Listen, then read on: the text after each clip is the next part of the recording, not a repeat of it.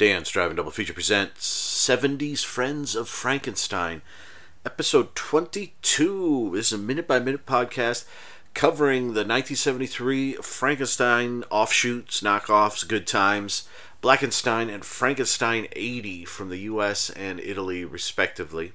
Hello, how are you? I am Dan, your host, and let us dive right in. We are watching, as I say, the last episode, I mentioned that I was trying to keep everything more succinct. I'm going to try the same in this one. I haven't actually posted the minute 21s yet, but I'm going to try to keep this succinct like that one, just to see how it goes, see how it feels. I mean, it's going to be ridiculous if I keep it so succinct that I'm releasing like 6-minute episodes of these or something, but we'll see. Anyway, where were we in Blackenstein? Remembering we're beginning. We're doing the home video version from Severin, the Severin Blu-ray, and we're beginning 40 seconds in, so we're 21:40 to 22:40 on this minute. Over on the theatrical in this minute, they've already finished the first operation on Eddie, and you see Winifred writing something down on some papers. They're going to file. You see a full moon. You hear a wolf howling. It looks like Malcolm is coming down the hall. There's lots of sinister music playing. Some of it that is cut into the soundtrack rather not so sharply, but we all make mistakes. So over on the theatrical, things are beginning to get exciting. Over on this one, we spend a few more minutes with Eleanor, the elderly lady who was 90 but now looks like she's maybe in her late 50s, early 60s. And then we spend the rest of the time with a guy with a German accent named Bruno who's had a part of a leg grafted on. So it's not as exciting here as it is in the theatrical. Maybe it will be soon. We haven't even gotten to Eddie's operation yet. But anyway, let me. I'm gabbing. Let me play you the minute, and I'll be right back to talk about it. Although I kind of already did a bit. Listen to this. Eleanor, you go to sleep now. We'll see you later.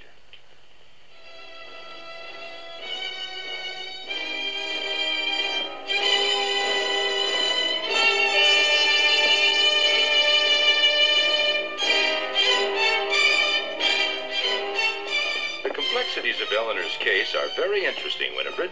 You might spend some time going over her records. All right, Doctor, I will.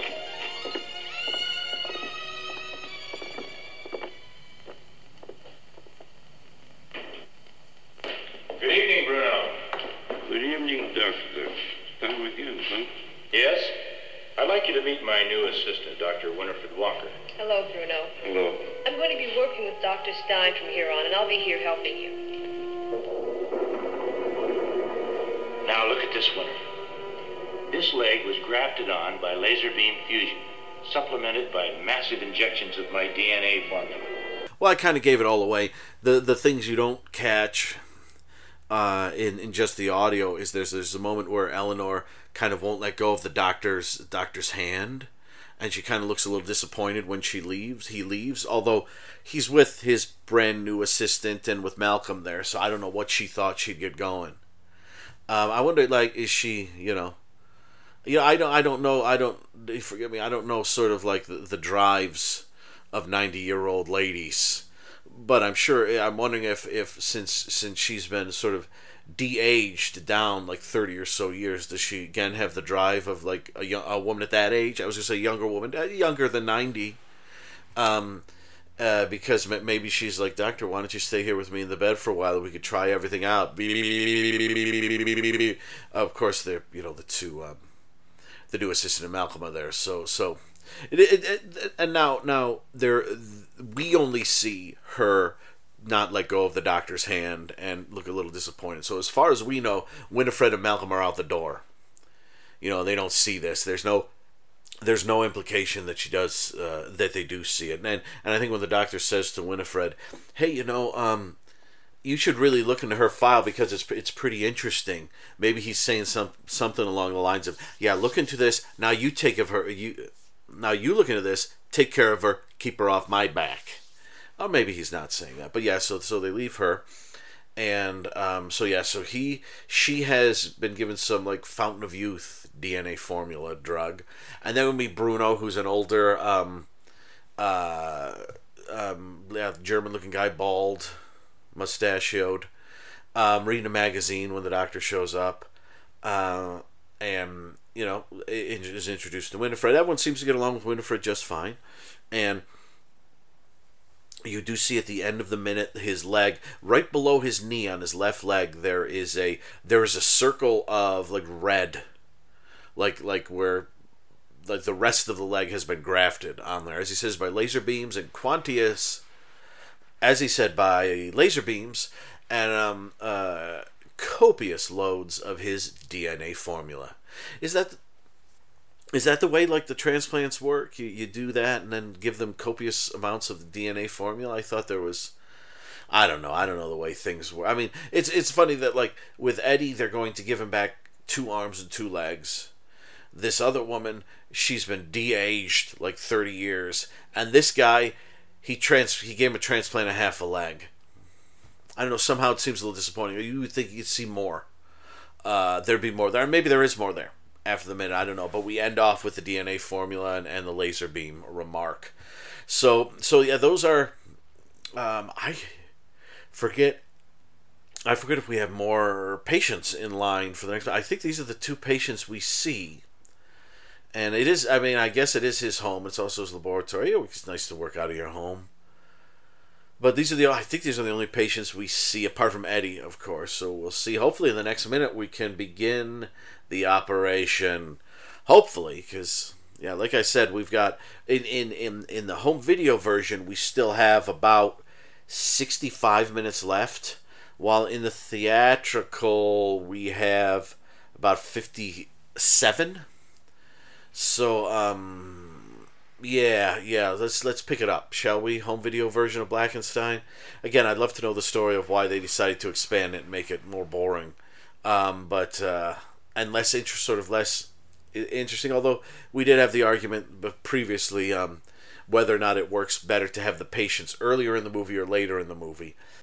Time-wise, I think it works better to have them later. Dramatically, I think it works better to have them earlier, because when you get Eddie there, you want the experiments to start. You want to see the guy who's featured on the video box. Boom. So that's Blackenstein, minute 22. And now it's going to Frankenstein 80, and I believe we left the cop, chief, whatever, was talking to his other policemen about, they were discussing the women who have been murdered in the area lately. Listen to this. Well, the first had been strangled, the weapon a steel wire. The body had been opened with a lancet and the liver taken out. Though he used the lancet, the killer's not a doctor. His cuts are like an amateur's. What about the lancet? Normal lancet, Chief. We are trying to find the manufacturers. Well, try to find them quick, will you? Yes, sir. Got to quiet my nerves. I've got the light for you, Chief.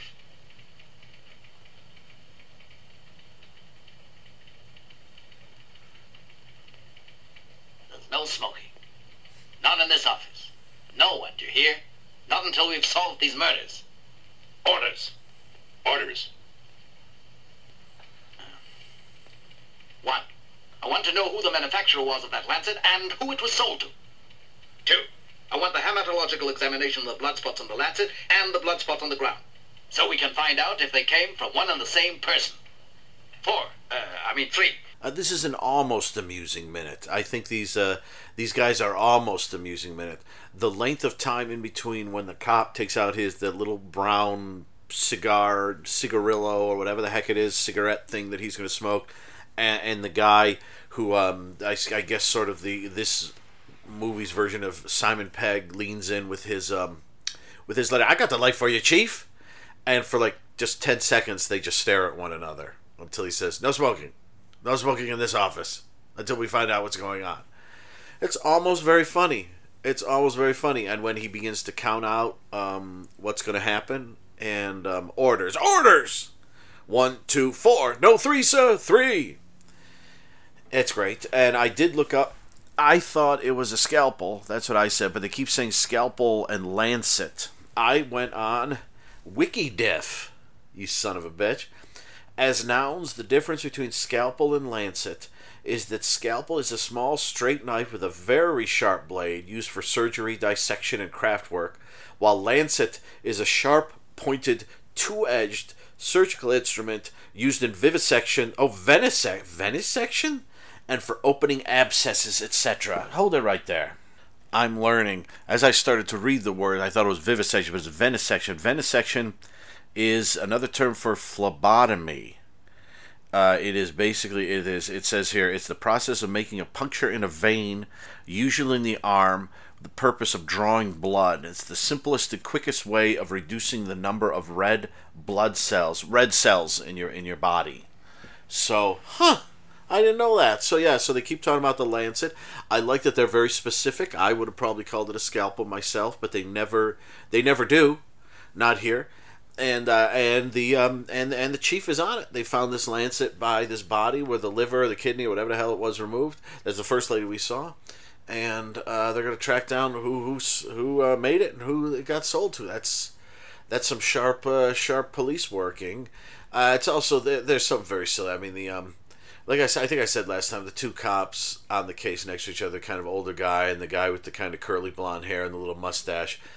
The more I look at them, the goofier they look. And the chief there sitting at his desk with this big guy standing next to him is I know there's some kind of I feel like maybe if I were Italian, I'd be rolling in the aisles at this, and there'd just be something about it that was so like, oh my gosh, this is the best this I've ever seen.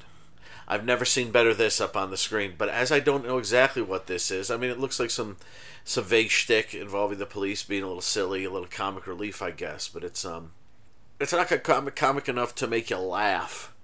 But it is amusing. So, but that's all that happens in this minute. Wow, I guess I am keeping this one concise. They discuss what they're going to do next, and they say the word lancet about 20 times, and there's that great bit with I got the light for you, Chief, which, I don't know, that's kind of funny. So anyway, I guess this is the most precise episode of one of these things I've ever done. What do you all think? Is it too precise? I mean, I could go off on stories. I could come up with something about scalpels and lancets and talk more about limbs being grafted on, but I gave you the basics on it, where, Winifred is being introduced to the patients before Eddie's first operation, and the cops who are waiting to get briefed and get orders in the last minute are getting some orders in this minute. And the chief decided no one was going to smoke, and I like that he won't accept the light from this detective, this plainclothes cop. He just won't do it. I just don't do it. I don't accept lights from them. I was hoping that as he sat there and they were making eye contact, his other hand would come up from behind the desk with like a light or a match, and just light it, and go out of frame, and the hand would go out of frame again, and then he just start puffing away while the guy's still there with his lighter out. But it is what it is. So that's the end of this one, everyone. And again, let's see whether the more concise ones are going to work or not. I'm not sure, but we're giving them a try in here. It's a long journey. A lot of journey still ahead of us. So I'll be good to yourselves, and I will talk to you soon. Listen to this.